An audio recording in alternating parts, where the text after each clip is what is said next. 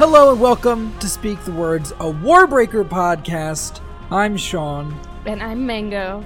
This is the podcast where normally we talk about the Stormlight Archive and all of the books and all the people moving around upstairs, moving all their chairs in and out a million times. But this time, we jumped into the perpendicularity, took a trip across Shadesmar, and we're taking a look at Nalthis and what's going on here. So we're here, we're on Nalthis. There's a bit of a book happening here. And yeah, I don't know. How are you feeling so far, Mango? This is like episode 4, I think, right? That sounds right. Episode 4. I feel like not much has happened yet. Alright. Yeah, not much has happened yet. It's been a lot of setup. But we got introduced to characters a lot more quickly this time around. Yeah, that's true. You have the main cast already, which I think around this point is when we finally got the main cast of Stormlight. Oh, yeah, that's true. And, I mean, by the time we're done here tonight, we'll be somewhere between a quarter and a third of the way through the book. We're making progress. As always, I just want to say before we jump into things, we have a Discord server, and it's a pretty cool Discord server. You guys should come and join it. The link to do that is either in the episode description or on Twitter at SpeakStormlight. We have it as the pinned tweet, so you guys can go there and find that. For now, Mango, what happened last time? We had Vivenna. I don't remember the order, but Vivenna got to the city, or one of the cities, and thought it was really ugly because of all the colors. And she's supposed to meet with this, what's their kingdom again?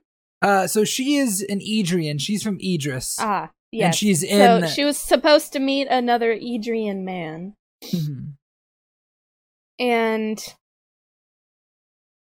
she goes into this, like, restaurant to meet him, but instead of meeting him, she meets his mercenaries, who joke around like they're gonna kill her, but no.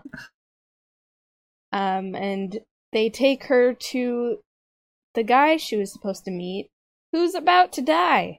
And even though he's Edrian, and they're against all this, like, having other people's breath thing, he has a lot of it. Like 200 something. 500? How many hundred? They said, how many? Yeah, about 500. Well, Damn, he has job. 500 breaths. And so she's like, they tell her to take it because it's valuable, and she's like, I don't want anything to do with that. But also, she needs the resource to help save her sister. So she's like, hey, why don't I just have one of you take it? But then the guy, like, grabs her arm and gives it to her forcibly. Mm-hmm. And so now she has all this breath, and she, what was it? The first ascension or whatever? She's at one of the heightenings. I don't know if they said the heightenings, that's what which they're called. one she's at.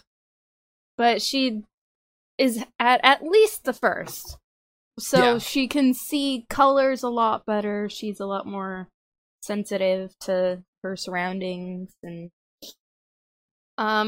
it kind of changed how she saw colors because she reached the first heightening at least. So now she has all this breath that she doesn't want, and she can't just give it to anybody unless she gives her breath as well. But because she has it, she's basically considered like an elite or an aristocrat or whatever. Yeah, people she can get into places. Yeah, we won't really look twice at her if she tries to get into the court of gods. Yeah. And then you've got Ciri, who's been doing the same thing for like a week, where she does whatever she wants during the day, and then she goes and has bathing and is prepared to go into the king's chambers at night, and she undresses and sits there all night until she passes out, and the God King just watches her. But he doesn't even watch her, like, in an ogling way. He watches her, like, coldly, and, like, he's not really... Like, he doesn't really care. He's just there. And eventually one night, she kind of gets tired of the whole thing, and she, like, shouts at him and is like, just get on with it already. And at first she's scared because she was told not to ever talk to him or she'll be executed. But he doesn't do anything. He doesn't look angry. He doesn't move towards her. He literally doesn't do anything except, like, sit up a little straighter. So she realizes, hey, if yelling at him isn't going to make him angry, then I can probably look at him without making him angry too. So she kind of stares at him the whole night until he leaves.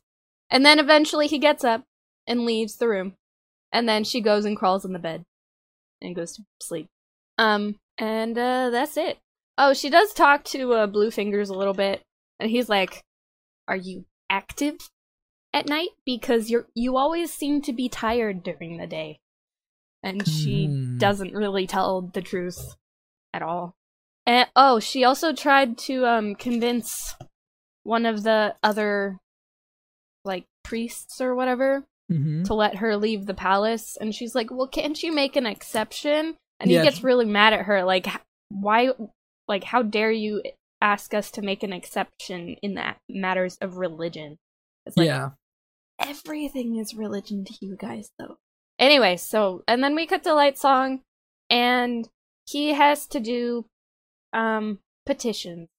And this is when we find out what petitions are. Basically, a god can heal someone, but only one person, and in return they have to give up their own life. And so every day they get petitions from people in the kingdom who ask them, like, hey, heal me, or heal my child, or heal my grandparent, or whatever. And they have to say no. Well, they don't have to, but they kind of have to, because they would have to give up their life to heal these people. And it's really draining for Lightsong, and he hates it, but he does it anyway because he feels like if he's going to be treated so well, he should at least do his godly duties to give back, or whatever. He asks one of his priests, like, what's the point of all this stuff? Like, I don't believe in all this religion stuff, but you must have studied it, so tell me more about it. And basically, it was like, the returned aren't meant to stay forever. They are meant to, like, they saw what was beyond the, like, I don't know what they called it, but I don't either. They saw beyond. Side of death. They saw beyond. Yeah. And they decided that they needed to come back from what they saw of the future. But in return, they don't remember why they came back. And they have to figure out what their purpose of coming back was. And so that's why they're provided with the breath of people. It's to sustain them until they can fulfill their purpose of coming back to help people. And that's why they do petitions, is because seeing all these people might help the returned remember what their purpose of coming back was. Oh, and then there was this whole thing, it's like, maybe, I don't know, there was this thing about, like, Lightsong coming back and not remembering or believing in the whole religion, and knowing that he wouldn't remember anything, and how it was like a paradox. Mm. I'm not gonna try and figure it out, but I was like, that's kind of dumb. Yeah, basically what happened. That is. And they were all getting ready to go to the Court of God. And that is where we pick up. We pick up with chapter 14. And we start in Lightsong's POV. It's raining, Lightsong noted. Very astute, Your Grace, Laramir said, walking beside his god. I'm not fond of rain. So you have often noted, Your Grace. I'm a god. Shouldn't I have power over the weather? How can it rain if I don't want it to? There are currently 25 gods in the court, Your Grace. Perhaps there are more who desire rain than those who don't. Lightsong and Laramir were walking across the court of gods, and Lightsong is wearing robes of gold and red. I'll take a poll, then, of the other gods, see how many of them wanted it to rain today. If you wish, Your Grace, it won't prove much. It'll prove whose fault this is, and if it turns out that most of us want it to stop raining, perhaps that will start a theological crisis. Laramir, of course, didn't seem bothered by the concept of a god trying to undermine his own religion. Your Grace, our doctrine is quite sound, I assure you. And if the gods don't want it to rain, yet it still does? Would you like it to be sunny all the time, Your Grace? Lightsong shrugged. Sure. And the farmers? Their crops would die without the rain. It can rain on the crops, just not in the city. A few selective weather patterns shouldn't be too much for a god to accomplish. The people need water to drink, Your Grace. The streets need to be washed clean. And what of the plants in the city? The beautiful trees, even this grass that you enjoy walking across, would die if the rain did not fall. Well, I could just will them to continue living. And that is what you do, Your Grace. Your soul knows that rain is best for the city, and so it rains, despite what your consciousness thinks. Lightsong frowned. By that argument, you could claim that anyone was a god, Laramir. Not just anyone comes back from the dead, Your Grace, nor do they have the power to heal the sick, and they certainly don't have the ability to foresee the future. They move into a large arena that sat outside the Ring of Palaces. It had 4 rows of seats for ordinary people, while the upper reaches had boxes reserved for the returned. Life Blesser and Mercy Star had already arrived. They passed Lightsong's box and entered into Blushweaver's. Lightsong felt he always had to be on guard with her. They have a witty back and forth that's entertaining but isn't really super important. The main takeaway is that Blushweaver is a force of nature that has ambitions that she will seize, and they also mention the Pon Call and their own religion. So the Pon Call being another group of people who have their own religion, though a Lightsong considers them to be practically Hallandren. And how exactly did we get onto this tangent anyway, Lightsong said. I swear, my dear, sometimes our conversations remind me of a broken sword. She raised an eyebrow. Sharp as hell, but lacking a point. Blushweaver snorted quietly. You're the one who asked to meet with me, Lightsong. Yes, but we both know that you wanted me to. What are you planning, Blushweaver? Blushweaver rolled her grape between her fingers. Wait, she said. First you imply that I should join with you, now you won't tell me what you want me to do. I swear, woman, someday your ridiculous sense of drama is going to cause cataclysmic problems, like, for instance, boredom in your companions. It's not drama, it's respect. She nodded directly across the arena where the God King's box still stood empty, golden throne sitting on a pedestal above the box itself. Ah, feeling patriotic today, are we? It's more that I'm curious. About her. The Queen. Blushweaver gave him a flat stare. Of course her. Who else would I be speaking about? Lightsong counted off the days. It had been a week. Huh. Her period of isolation is over then. You really should pay more attention, Lightsong. He shrugged. Time tends to pass you by more quickly than you take notice when you take... I didn't write that note down right. Anyways, he shrugged. Time tends to pass you by more quickly when you take no notice of it, my dear. In that, it's remarkably similar to most women I know. With that, he accepted a handful of nuts, then settled back to wait. We cut to Ciri. Ciri was carried on a chair across the court of gods towards the arena. She was trailed by a group of serving women that held the trails of her dress in the air to keep it from touching the wet grass. She asked the servants carrying a canopy to move aside and let the rain fall on her for a little bit, and they oblige. She basks in the drizzle, and she talks about how she wants to get down and walk in the grass herself, but the servants seem very uncomfortable with that idea. They enter the arena, and Ciri smiles at the group of colorful people gathering. It was nice to see variety again, even though it was somewhat garish. The servants carry her to a box away from the other gods and then set her chair down.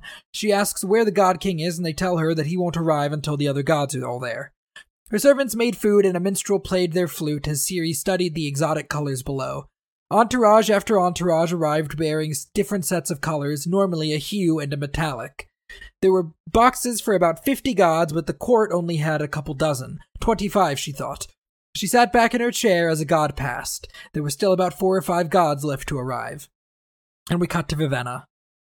Vivenna entered the court of gods. The priests had waved her in without even asking for identification, letting in Parlin as well, assuming him to be her attendant. The priests guarding the gates were of the first heightening, which allowed them to distinguish levels of breath in other people. Vivenna also had that ability. She saw how close a person had to get to one of the priests before the colors increased, and she saw exactly how much more colorful those hues became. This information let her know instinctively that each of the priests was of the first heightening. Parlin had 1 breath. The ordinary citizens who had to present papers to gain entrance to the court also each had only 1 breath. She could tell how strong that breath was, and if the person was sick or not.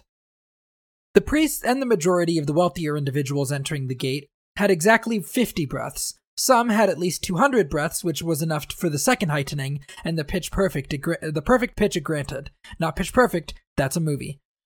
Only a few had more breaths. Only a few had more breaths than Vivenna, who had reached the third heightening and gained perfect color perception. Oh. She'd been tutored about the heightenings, but felt dirty having reached them herself. She hated how beautiful the heightening made all the colors look around her. The drizzle was finally starting to let up, and Parlin lowered the umbrella he'd brought to keep them both dry. "So this is it," he said, shaking off the umbrella. "The court of gods." Vivenna nodded. "Good place to graze sheep." "I doubt that." Parlin frowned. "Goats, then?" Vivenna sighed and joined the procession of people moving toward the arena. She was beginning to realize that there wasn't a way to stand out in Tetelier. There was so much variety amongst the people. It's all about drawing attention, she realized. The whites and faded colors are a reaction against the bright colors, but because everyone tries so hard to look distinctive, nobody does. "Interesting buildings," Parlin said. "The people wear so much color, but that palace is just one color. Wonder why that is." "It's not one color, it's many different shades of the same color."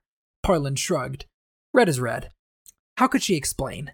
Each red was different, like notes on a musical scale. The walls were of pure red, the roof tiles, side columns, and other ornamentations were of slightly different shades, each distinct and intentional. The columns, for instance, formed stepping fifths of color, harmonizing with the base tint of the walls. It was like a symphony of hues. The building had obviously been constructed for a person who had reached the third heightening, as only such a person would be able to see the ideal resonance. To others, well, it was just a bunch of red.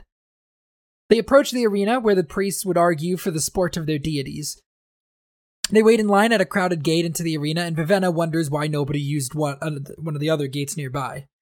The answer was made manifest as a figure approached. He was surrounded by servants, some carrying a canopy. All were dressed in blue and silver, matching their leader, who stood a good head taller than the others.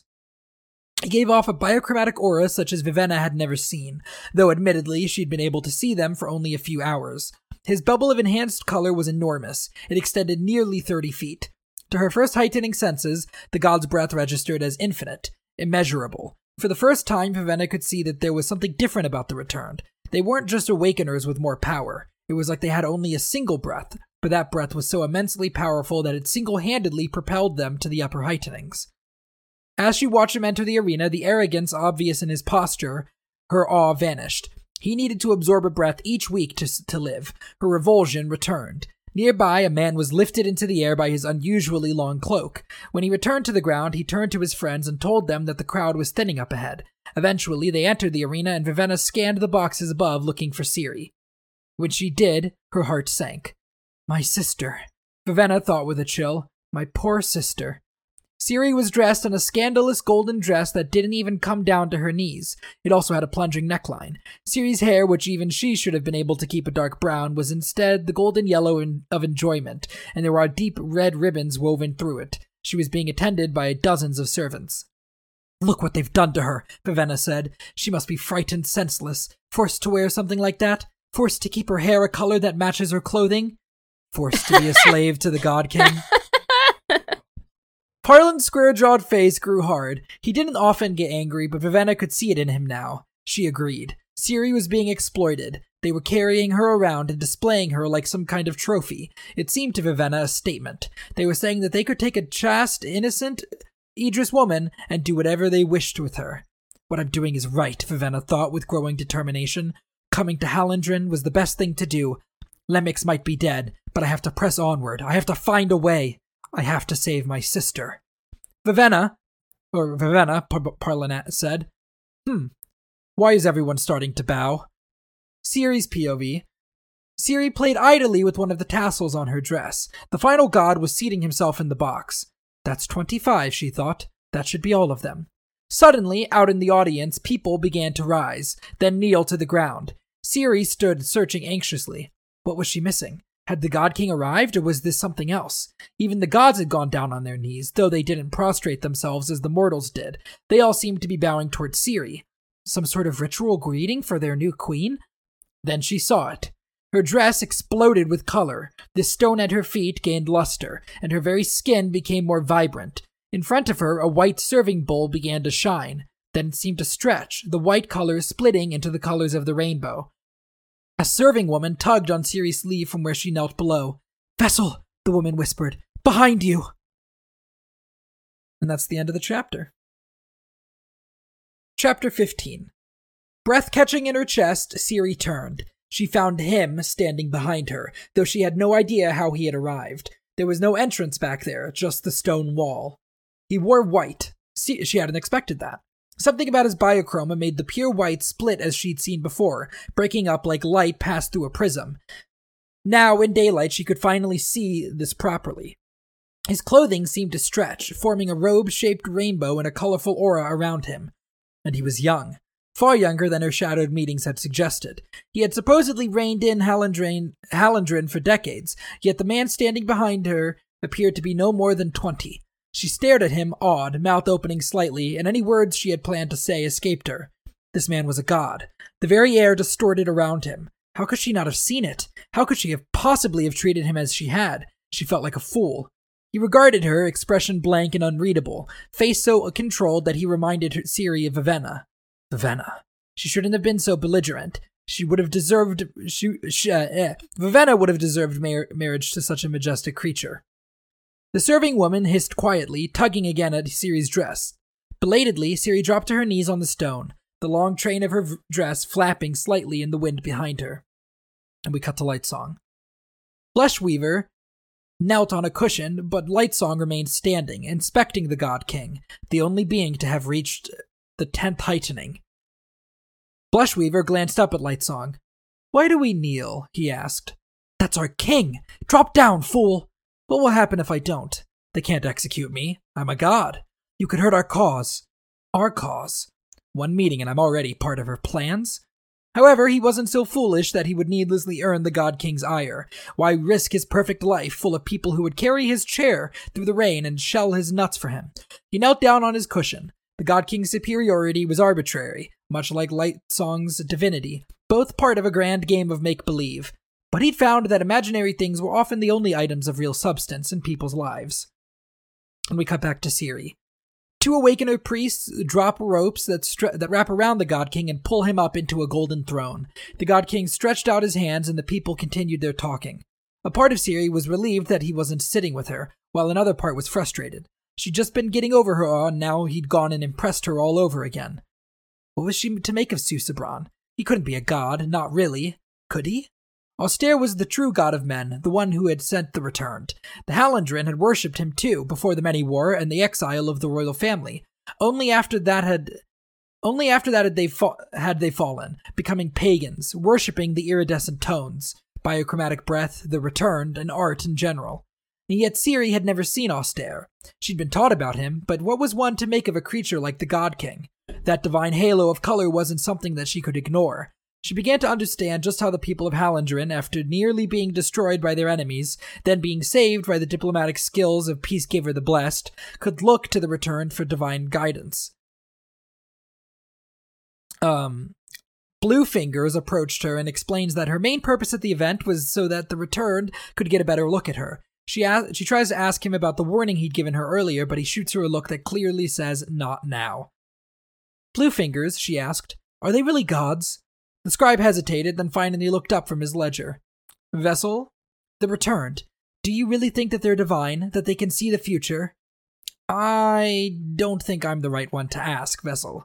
Let me fetch you one of the priests. He can answer your questions. Just give me a... No, I don't want a priest's opinion. I want the opinion of a regular person, like you, a typical follower. Bluefingers frowned. All apologies, Vessel, but I'm not a follower of the returned. But you work in the palace, and you live there, Vessel. Yet neither of us worship the iridescent tones.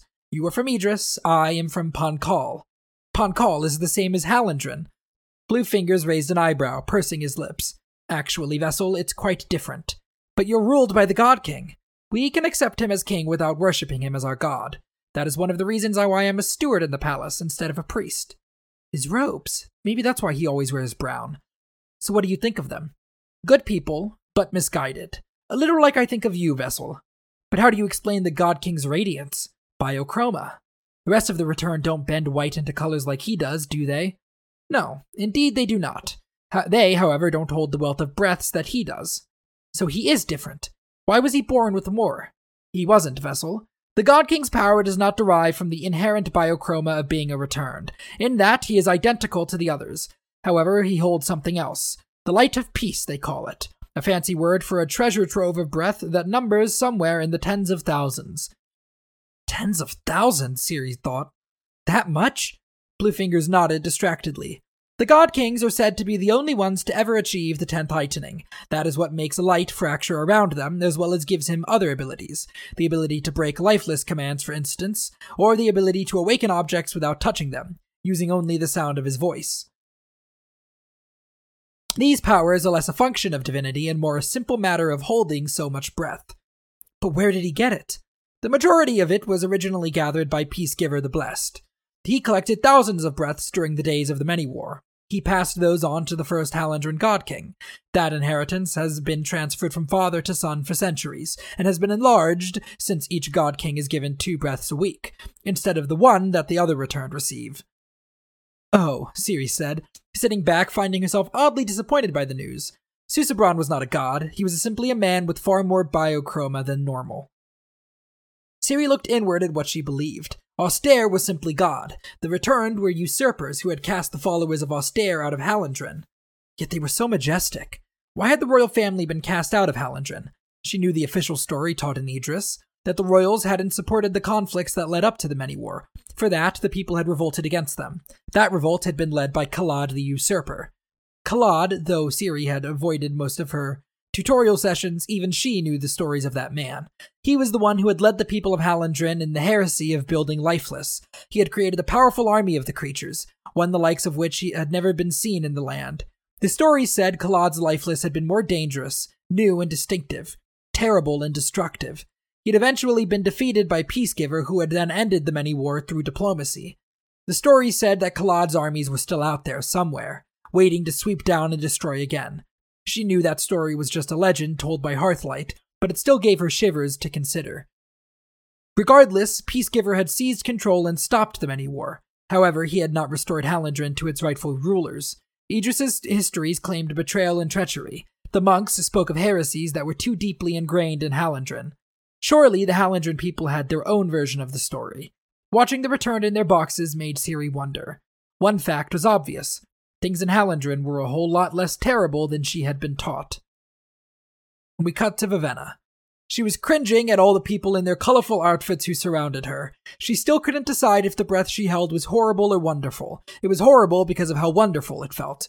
The more people around her, the more overwhelmed she felt. That's it, she thought. I've seen Ciri and I know what they've done with her. It's time to go. Turning, she stood and froze. A man was standing 2 rows back, and he was staring directly at Vivenna. She normally wouldn't have paid him any attention. He was wearing ragged brown clothing ripped in places, his loose trousers tied at the waist by a simple rope. His facial hair was halfway between being a beard and just scruff. His hair was unkempt and came down to his shoulders, and he created a bubble of color around him so bright that he had to be of the 5th heightening. He stared at her, meeting her eyes, and she had a sudden and awful panicked sense that he knew exactly who she was. She stumbled back. The strange man didn't take his eyes off of her. He shifted, pushing back his cloak and exposing a large, black-hilted sword at his belt.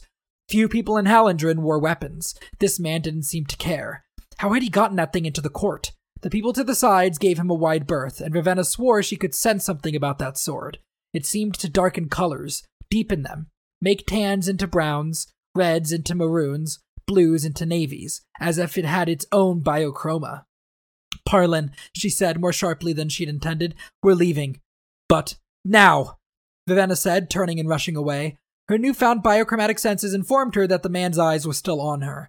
Now that she realized it, she understood that his eyes on her were probably what had made her so uncomfortable in the first place. The tutors spoke of this, she thought as she and Parlin made their way to one of the stone exit passages.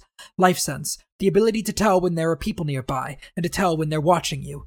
Everyone has it to a small degree. Biochroma enhances that. As soon as they entered the passage, the sense of being watched vanished, and Ravenna let out a relieved breath. I don't see why you wanted to leave, Parlin said. We've seen what we needed to, I guess. I thought you might want to listen to what the priests were saying about Idris. Ravenna froze. What? Parlin frowned, looking distraught. I think they might be declaring war. Don't we have a treaty? Lord God of Colors, Ravenna thought, turning and scrambling back up into the open arena. And that's the end of the chapter. Vasher's there. He's just chilling, dude. Nothing to worry about.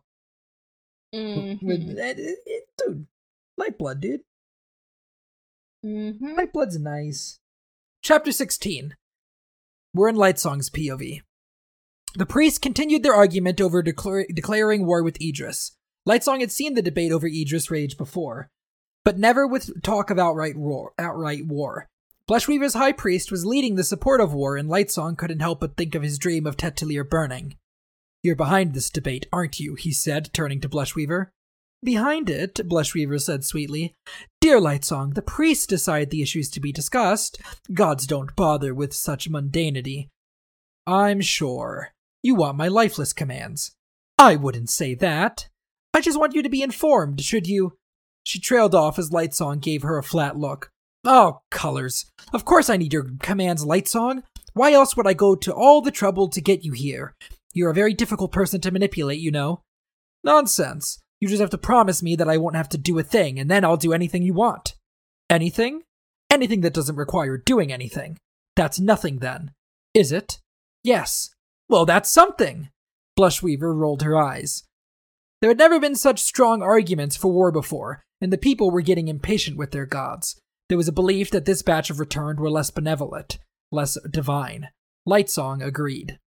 There's more, isn't there? He said, glancing at Blushweaver. What aren't they saying? Lightsong, dear, you were right, bringing you to government proceedings, and it absolutely corrupts you. I just don't like secrets. They make my brain itch, keep me awake at nights. Engaging in politics is like pulling off a bandage, best to get the pain over with quickly. Forced simile, dear. Best I can do at the moment, I'm afraid. Nothing dulls the wit more quickly than politics. Now, you were saying... I've told you already, the focus of all this is that woman. The queen? They sent the wrong one. The younger instead of the elder. I know. Clever of them. Clever? It's downright brilliant. Do you know what a fortune we paid these last 20 years to spy upon, study, and learn about the eldest daughter? Those of us who thought to be careful even studied the second daughter, the one they've made a monk. But the youngest? Nobody gave her half a thought. And so the Idrians send a random element into court, Lightsong thought. One that upsets plans and conniving that our politicians have been working on for decades. It was brilliant. Nobody knows anything about her, Blushweaver said, frowning deeply. She obviously did not like being taken by surprise. My spies in Idris insist that the girl is of little consequence, which makes me worry that she is even more dangerous than I'd feared. Lightsong raised an eyebrow. And you don't think maybe that you might be overreacting a tad? Oh? And tell me, what would you do if you wanted to inject an agent into the court? Would you perhaps set up a decoy that you could display, drawing attention away from the real agent, whom you could train secretly with a clandestine agenda? It would be foolish for the girl to try and assassinate the God King. But she could be trying to poison his mind. We need to be ready to act. I won't sit and let my kingdom be pulled out from under me. I won't idly be cast out as the royals once were. You control a fourth of our lifeless. That's 10,000 soldiers who don't need to eat, who can march tirelessly. If we convince the other 3 with commands to join us... Lightsong thought for a moment, then nodded and stood. What are you doing? I think I'll go for a stroll. Where? Lightsong glanced over at the queen. Oh, blessed colors. Lightsong, do not ruin this. We walk a very delicate line here. I'll do my best. I don't suppose I can talk you out of interacting with her? My dear, Lightsong said, glancing backward. I at least have to chat with her. Nothing would be more intolerable than being overthrown by a person with whom I'd never even had a nice conversation. And we cut to Ciri. Ciri asks one of her servants why the priests are discussing invading Idris, and the servant just goes off to collect Trellides for Ciri. Yes, Vessel, the tall man said. The priests, what were they just discussing? Your homeland of Idris, Vessel. I know that much. What do they want with Idris? It seemed to me, Vessel, that they were arguing about whether or not to attack the rebel province and bring it back under proper royal control. Rebel province? Yes, Vessel. Your people are in a state of rebellion against the rest of the kingdom. But you rebelled against us! Trellides raised an eyebrow. Different viewpoints on history indeed, Ciri thought. I can see how somebody might think as you do, she said, but you wouldn't really attack us, would you? We sent you a queen, just as you demanded. Because of that, the next God King will have royal blood. Assuming the current God King ever decides to consummate our marriage. Trellides simply shrugged. It is likely nothing, Vessel. The god simply needed to be appraised of the current political climate of Tetelir. His words didn't offer Ciri much comfort. Vessel, Trellides said. She glanced at him. Yes? There is a matter of some delicacy I fear that I must discuss with you. What is that? You are familiar with monarchies, he said. Indeed, you are the daughter of a king. I assume that you know how important it is to a government that there be a secure, stable plan for succession. I guess. Therefore, you realize that it is of no small importance that an heir be provided as quickly as possible. Ciri blushed. We're working on that. With all due respect, Vessel, there is some degree of disagreement upon whether or not you actually are. Such arguments, of course, are limited to those inside the palace. You can trust in the discretion of our staff and priests. How do you know? I mean, about us. Maybe we are working on it. Maybe you'll have your heir before you know it. Vessel, do you honestly think that we would take an unfamiliar foreign woman and place her in close proximity to our most holy of gods without keeping watch? Ciri felt her breath catch, and she had a moment of horror. Of course, she thought, of course they were watching. To make sure I didn't hurt the God King, to make certain things went according to plan. Now, we understand that the God King may not be what you expected. He may even be difficult to work with. You are a woman, however, and you should know how to use your charms to motivate. How can I motivate if I can't talk to him or look at him, she snapped. I'm sure you'll find a way. You only have one task in this palace. You want to make certain Idris is protected. Well, give the God King's priesthood what we desire, and your rebels will earn our appreciation. My colleagues and I have no small influence in the court, and we can do much to safeguard your homeland. All we ask is that you perform this single duty. Give us an heir. Give the kingdom stability. Not everything in Hallandren is as cohesive as it may appear to you at first. Ciri remained slouched down, not looking at Trellides. I see that you understand. I feel that... He trailed off, turning to the side. A procession was approaching Ciri's box. Its members wore gold and red, and a tall figure at the front caused them to shine with vibrant color. Trellides frowned, then glanced at her. We will speak further if it becomes necessary. Do your duty, Vessel, or there will be consequences. With that, the priest withdrew. Yeah, you really thought nobody knew they weren't banging? Well, first of all, she's not meant to touch him. She's not meant to talk to him. She's not meant to look at him. She's just gotta motivate him. She's supposed to sit there and have stuff be done to her. And yet they're getting mad at her for not doing anything? It's almost like these people are unreasonable. Yeah, they are. We cut to Lightsong's POV. Lightsong didn't think the girl looked dangerous, though that made him even more inclined to believe Blushweaver's concerns. His attendants placed some furniture for him to sit on next to her. Your Majesty, it is a pleasure to meet you, I'm sure. The girl hesitated. You're sure? A figure of speech, my dear. A rather redundant one, which is quite appropriate since I am a rather redundant person. The girl looked confused, and Lightsong realized he was probably the first returned she'd met. Not a great first impression. She greeted him hesitantly. Either she hadn't been trained for such situations, or she was a great actress. No need to be so formal, Your Majesty. You will soon realize that among returned, I am by far the least. If cows could return, they'd undoubtedly be ranked higher than I." She replied too formally. She was too uncomfortable. It made Lightsong wonder if she was being genuine. He hated how Blushweaver had dragged him into this. He almost left then, but that wouldn't be very nice. Best to be kind, he thought, smiling idly to himself. That way, if she ever does take over the kingdom, perhaps she'll behead me last. "You ask after the nature of my visitation," he said. "I believe it has no nature, Your Majesty, other than to appear natural, at which I have already failed by staring at you for far too long while thinking to myself about your place in this mess." The Queen frowned again. Lightsong popped a grape in his mouth. "Wonderful things," he said, holding up another one. "Delightfully sweet, wrapped in their own little package. Deceptive, really. So hard and dry on the outside, but so delectable on the inside, don't you think? We don't have many grapes in Idris, Your Grace. I'm rather the opposite, you know. Fluffy and pretty on the outside without much of import on the inside. But I guess that is beside the point. You, my dear, are a very welcome sight. Much more so than a grape." How is that, Your Grace? We haven't had a queen in such a long time. Since before my return, in fact. And old Susebron up there really has been moping about the palace lately, looking forlorn. It's good he has a woman in his life." "Thank you for the compliment, Your Grace." "You're welcome. I'll make up a few more if you like." She fell silent. "Well then, that's it," he thought, sighing. Blushweaver was right. I probably shouldn't have come. "All right," the Queen said, hair suddenly turning red as she threw her hands up in the air. "What is going on here?" He hesitated. "Your Majesty, are you making fun of me?"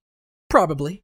But you're supposed to be a god," she said, leaning back, staring up at the canopy. "Just when I thought things in this city were starting to make sense. The priests start yelling at me, then you come along. What am I supposed to do with you? You seem more like a schoolboy than a god."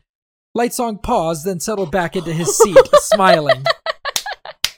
"You have me found out," he said, opening his hands. "I killed the real god and took his place. I've come to hold you ransom for your sweets. I killed the real god and my name is Odium." No, I'm kidding. That'd be crazy though, wouldn't it? Shut up.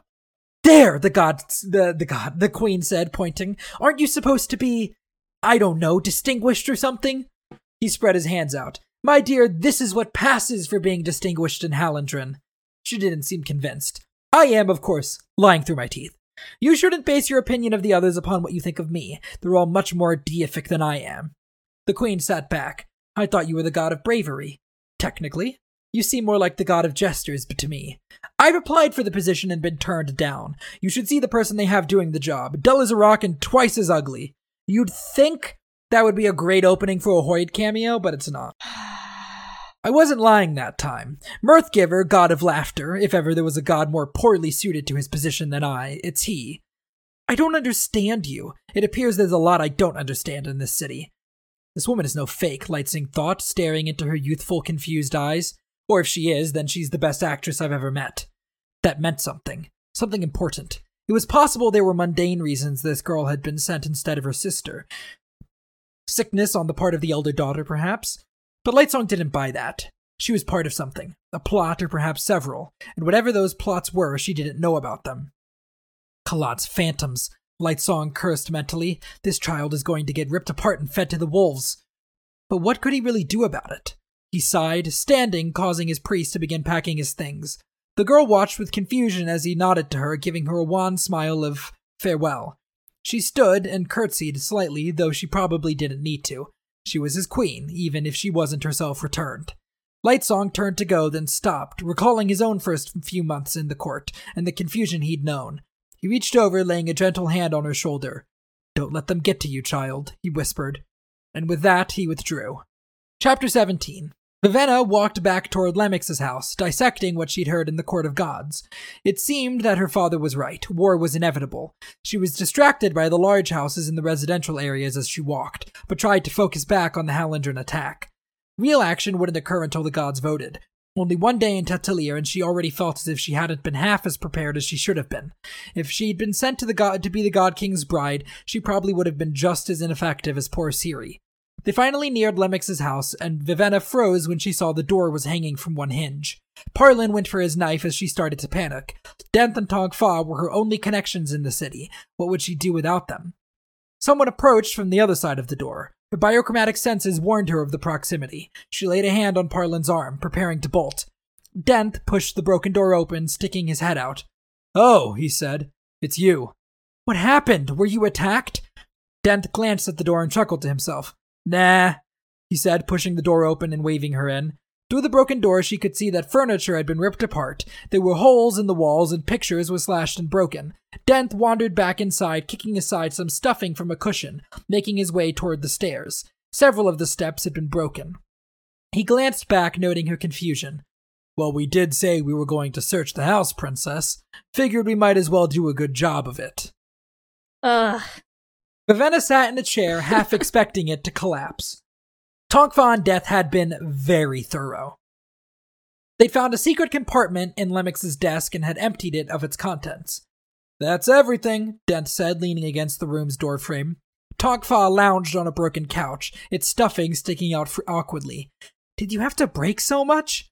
"Had to be certain. You'd be surprised where people hide things. Inside the front door? Would you have thought to look there? Of course not. Sounds like a pretty good hiding place to me then. We knocked and thought we found a hollow space. Just turned out to be a section of different wood. But it was important to check. People get really clever when it comes to hiding important stuff," Tonkfa said with a yawn. "You know the thing I hate most about being a mercenary?" Dent asked, holding up a hand. Vivenna raised an eyebrow. "Splinters," he said, wiggling several red fingers. "No hazard pay for those," Tonkfa added. "Oh, now you're just being silly," Vivenna said. She found a bag with a little over 5,000 marks in it.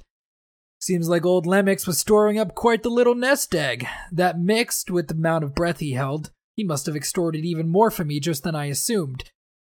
Vivenna stared at the bag. Then she looked up at Dent. "You gave it to me. You could have taken it and spent it." Actually, we did," Dent said. "Took about 10 bits for lunch. It should be here any minute." Vivenna met his eyes. "Now, there's what I'm talking about, eh, Tonks? If I'd been, say, a butler, would she be looking at me like that? Just because I didn't take the money and run? Why does everyone expect a mercenary to rob them?" Tonkfa grunted, stretching again. Dent took Tonkfa downstairs to wait while Vivenna looked through her papers. Several hours later, she'd managed to spread them out in front of her and discovered that many of them were written in her father's own hand, not his scribe's. "My friend," her father's script read, "our conversations have worried me more than I care to admit. I have spoken with Yarda at length. We can see no solution. War is coming. We all know that now. The continued and increasingly vigorous arguments in the Court of Gods shows a disturbing trend. The money we sent to buy you enough breath to attend those meetings is some of the best I have ever spent. All signs point to the inevitability of Hallandren lifeless marching to our mountains. Therefore, I give you leave to do as we have discussed. Any disruptions you can cause in the city, any delays you can earn us, will be extremely valuable. The additional funds you requested have arrived by now. My friend, I must admit a weakness in myself. I will never be able to send Vivenna to be a hostage in that dragon's nest of a city. To send her would be to kill her, and I cannot do that, even though I know it would be best for Idris if I did. I'm not yet sure what I will do. I will not send her, for I love her too much. However, breaking the treaty would bring the Hallandren wrath against my people even more quickly. I fear I may have to make a very difficult decision in the days to come. But that is the essence of a king's duty. Until we correspond again, Dedalin, your liege and your friend." She wanted to scream at her father. He'd claimed to her face that the switch wasn't about favoritism. He'd betrayed the highest tenet of his religion by purchasing breath for Lemix. He was supposed to be the perfect king. The man she saw in these letters was far more human. She tried to push those thoughts aside. Hallandren troops would probably march on Idris before the year was out. Then they would hold Ciri hostage and threaten to kill her if Dedalin didn't surrender. He would not give up his kingdom, and Ciri would be executed. She would just have to stop it somehow. She went downstairs where the mercenaries were teaching Parlin how to play cards. She explains to them what she discovered upstairs. "I don't know if Lemix intended to do as my father asked. The way he hid the money, some of the things he wrote. Well, maybe he was finally planning to turn traitor and run. We can't know what he would eventually have decided. We do, however, have a vague list of things he planned to accomplish. Those plans were convincing enough to persuade my father, and the urgency of his letters has convinced me. We are going to continue Lemix's work and undermine Hallandren's ability to wage war." The room fell silent. "And your sister?" Parlin finally asked. "We will get her out. Her rescue and safety is our first priority. That is all easier discussed than accomplished, Princess, Denth said. I know. The mercenaries shared a look. Well, Denth said, standing up, better get back to work then. He nodded at Tong Fa, who sighed and grumbled, standing. Wait, Vivenna said, frowning. What? I figured once you saw those papers that you'd want to continue. Now that I've seen what he was up to, I can piece together why he had us do some of the things we were involved in. One of those was to contact and support some rebellious factions here in the city, including one that was stamped out just a few weeks back, Cult of Disaffection centered on a guy named Var. Always wondered why Lemix gave him support. That faction's dead, along with Var himself, but a lot of his followers are still around, waiting for trouble to come their way. We can contact them.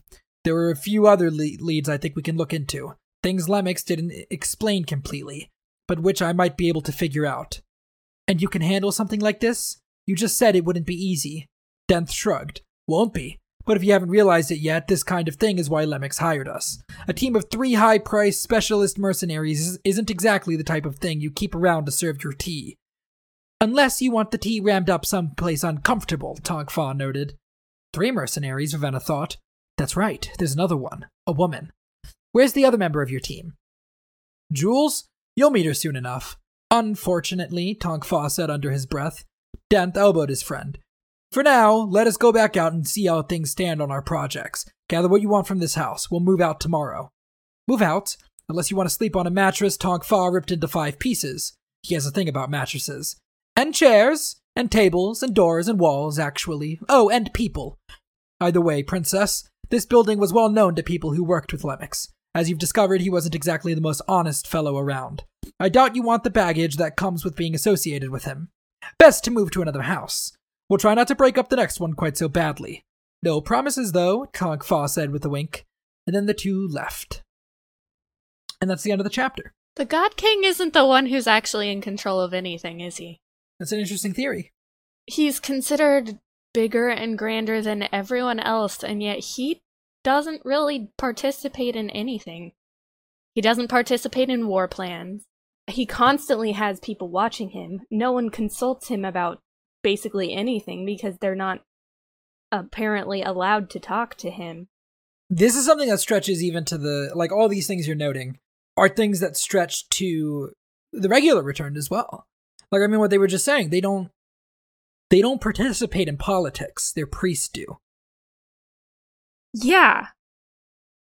Huh. Interesting thoughts. We're gonna do one more chapter. I'm starting to think that the king is probably, like, the most sheltered person in the entire Court of Gods. And that, well, because he allegedly had been keeping order for decades, but that's not possible if he's as young as he looks. Well, he also is the only alive person at the 10th heightening, and they said that breaths extend your lifespan. So just because he looks young doesn't mean that he necessarily is young. Still, I feel like they say that not everything is as it seems, and I'm starting to pick up on some things that are definitely, that what they're saying and what's actually true is not the same. I think you will very much enjoy what we cover next week. But we have one more chapter. Chapter 18. Ciri stood before the door to the God King's bedchamber. Her mind buzzed with the events of the day as she waited for Bluefingers to tell her to enter. Trellides telling her that she needed to provide an heir. Lightsong the Bold talking in circles, then leaving her with what had seemed like a heartfelt farewell. Her king and husband sitting on his tower above, bending light around him. The priests below arguing about whether or not to invade her homeland. Everyone wanted something from her, but were unwilling to tell her what to do. Trellides had given her a command, and she'd show the high priest how she feels about that. She'll go into the king's bedchamber and refuse to strip. She'd confront the God King. She didn't think the God King would actually do anything. She had a new impression of him, a man with so much power that he had grown lazy. That annoyed her. It was time he was defied. It was time for the priests to learn they couldn't bully her. She was tired of being used. Finally, she turned to Bluefingers and asked him if they watched her every night. He glanced around, then shook his head and pointed to his ears. They listen, Ciri thought. Bluefingers leaned in closer. They would never watch Vessel. Remember, the God King is their holiest of deities. Seeing him nude, watching him with his wife, no, they wouldn't dare. However, they aren't above listening. She nodded. They are very concerned about an heir. Blue Fingers glanced about nervously. Am I really in danger from them? He met her eyes, then nodded sharply. More danger than you know, Vessel. Then he backed away, gesturing at the doorway. You have to help me, she mouthed at him. He shook his head, holding up his hands. I cannot. Not now. With that, he pushed open the door, bowed, and scuttled away, glancing nervously over his shoulder. She glanced into the dark room, wondering if it was wise to resort to her normal defiance. In the past, her father had been perpetually angry at her, and Ravenna had treated her like a child. She couldn't go back to that. These people weren't the types you could defy just because you were annoyed. She wasn't sure what the answer was, though.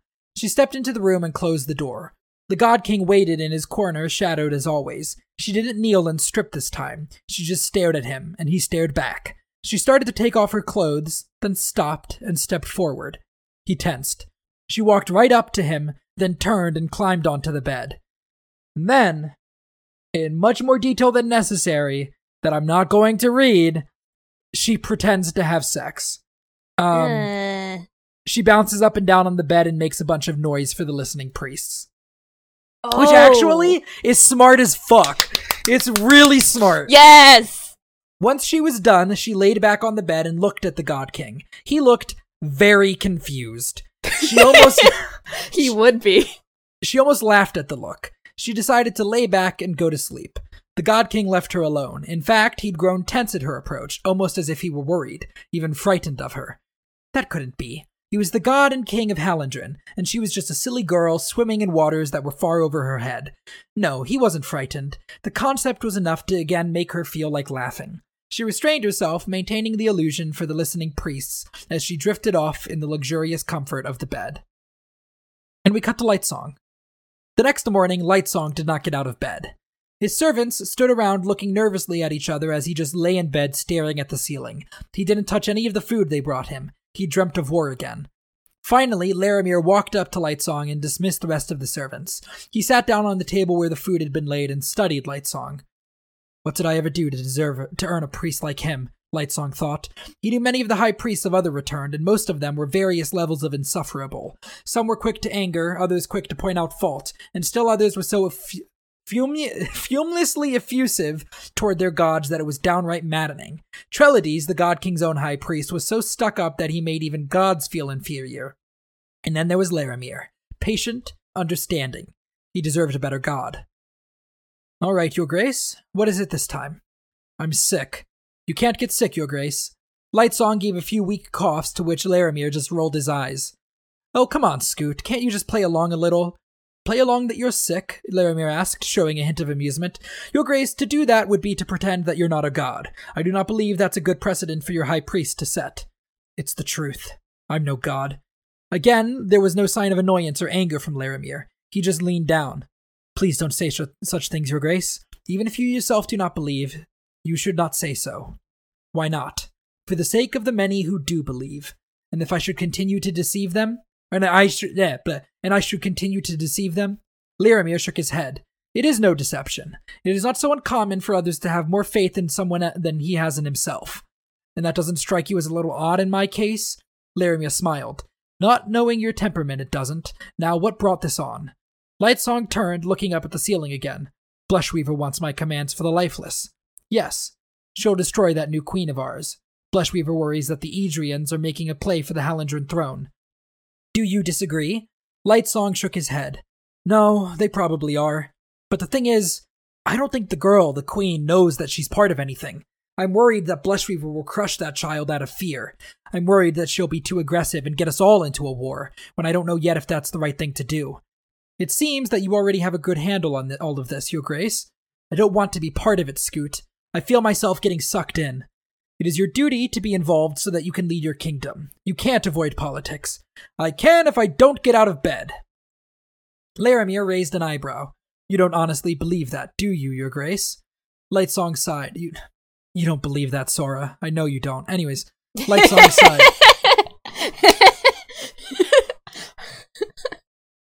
You're not going to give me a lecture about how even my inaction has political effects, are you? Laramir hesitated. Perhaps. Like it or not, you are a part of the workings of this kingdom, and you produce effects even if you stay in bed. If you do nothing, then the problems are as much your fault as if you had instigated them. when you... when you have power and something happens, then it happens because of you. Anyways, with great power comes great responsibility. No, Lightsong said. With great power comes the great need to take a nap and not do petitions. No, Lightsong said. No, I think you're wrong. If I don't do anything, then at least I can't ruin things. Sure, I can let them go wrong, but that's not the same thing. It really isn't, no matter what people say. And if by acting you could make things better? Lightsong shook his head. Not going to happen. You know me better than that. I do, Your Grace, Laramir said. I know you better, perhaps, than you think I do. You've always been one of the best men I have known. Lightsong rolled his eyes, but then stopped, noting the expression on Laramir's face. Best man I have known. Lightsong sat up. You knew me! That's why you chose to be my priest. You did know me before I died! Laramir said nothing. Who was I? A good man, you claim? What was it about me that made me a good man? I can say nothing, Your Grace. You've already said something. You might as well go on, no turning back. I've said too much already. Come on, just a little bit. Was I from Tetelir then? How did I die? Who is she? The woman I see in my dreams. Laramir said nothing further. I could command you to speak. No, you couldn't, Laramir said, smiling as he stood up.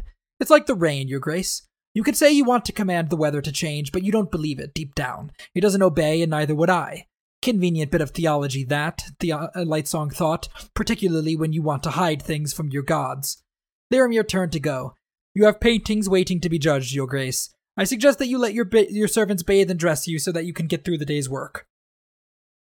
Lightsong sighed, stretching. How exactly did he just do that to me, he thought. Laramir hadn't even really revealed anything, yet Lightsong had overcome his bout of melancholy.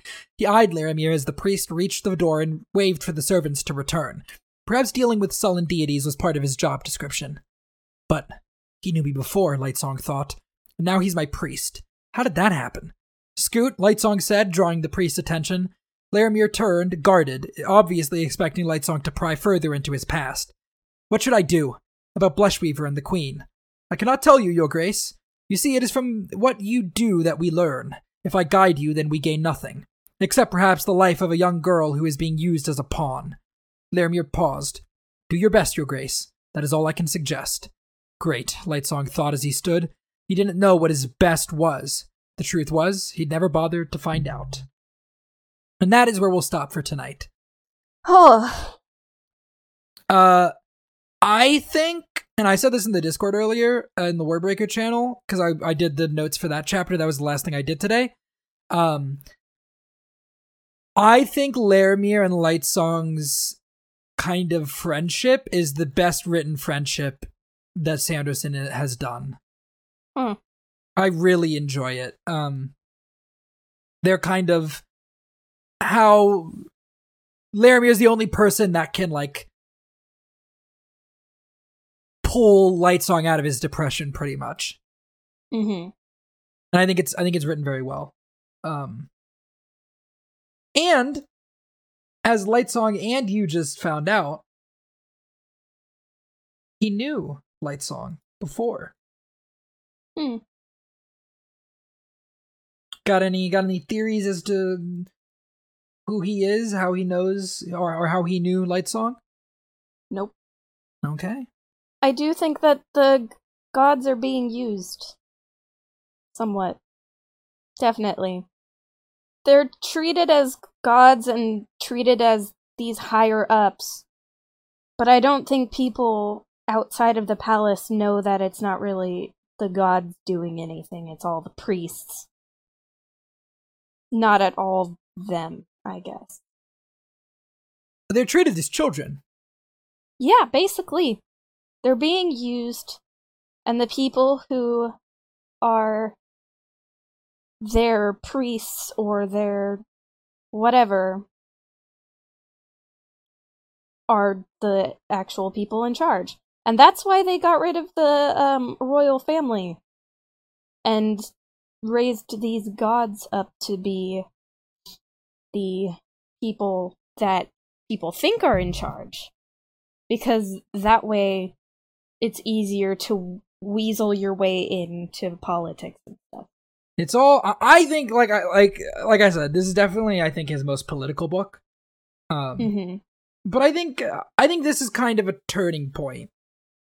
I feel like everybody ended their chapter going, okay, I'm getting involved. Like Vivenna is gonna work with Denth and Tongfa to kind of rile up Idris rebels in the city. Ciri, I don't know if Ciri has decided she's gonna do something. I think she's decided she's going to do something. She just is not sure yet what she should do. Well, she was kind of like, well, I'm not going to have people bully me, so I'm going to do what I can to trick them. Yeah. For now, until I figure something out.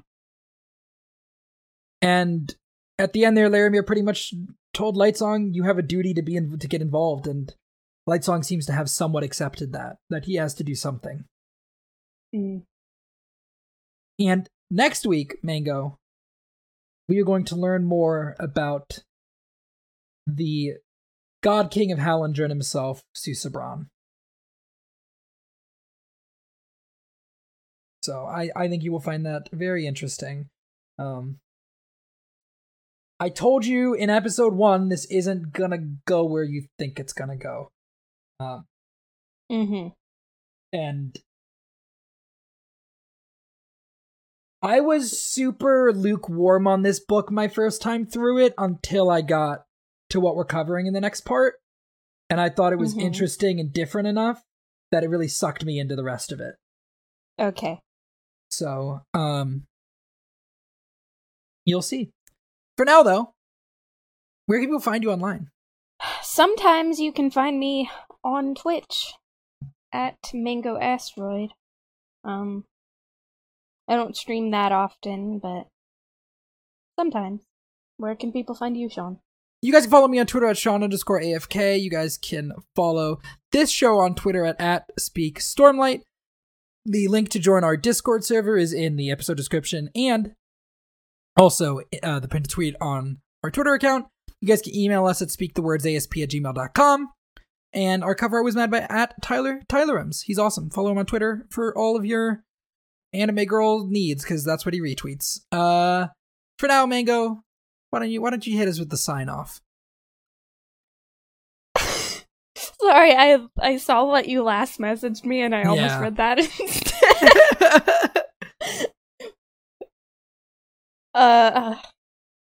My life to yours, my breath become yours.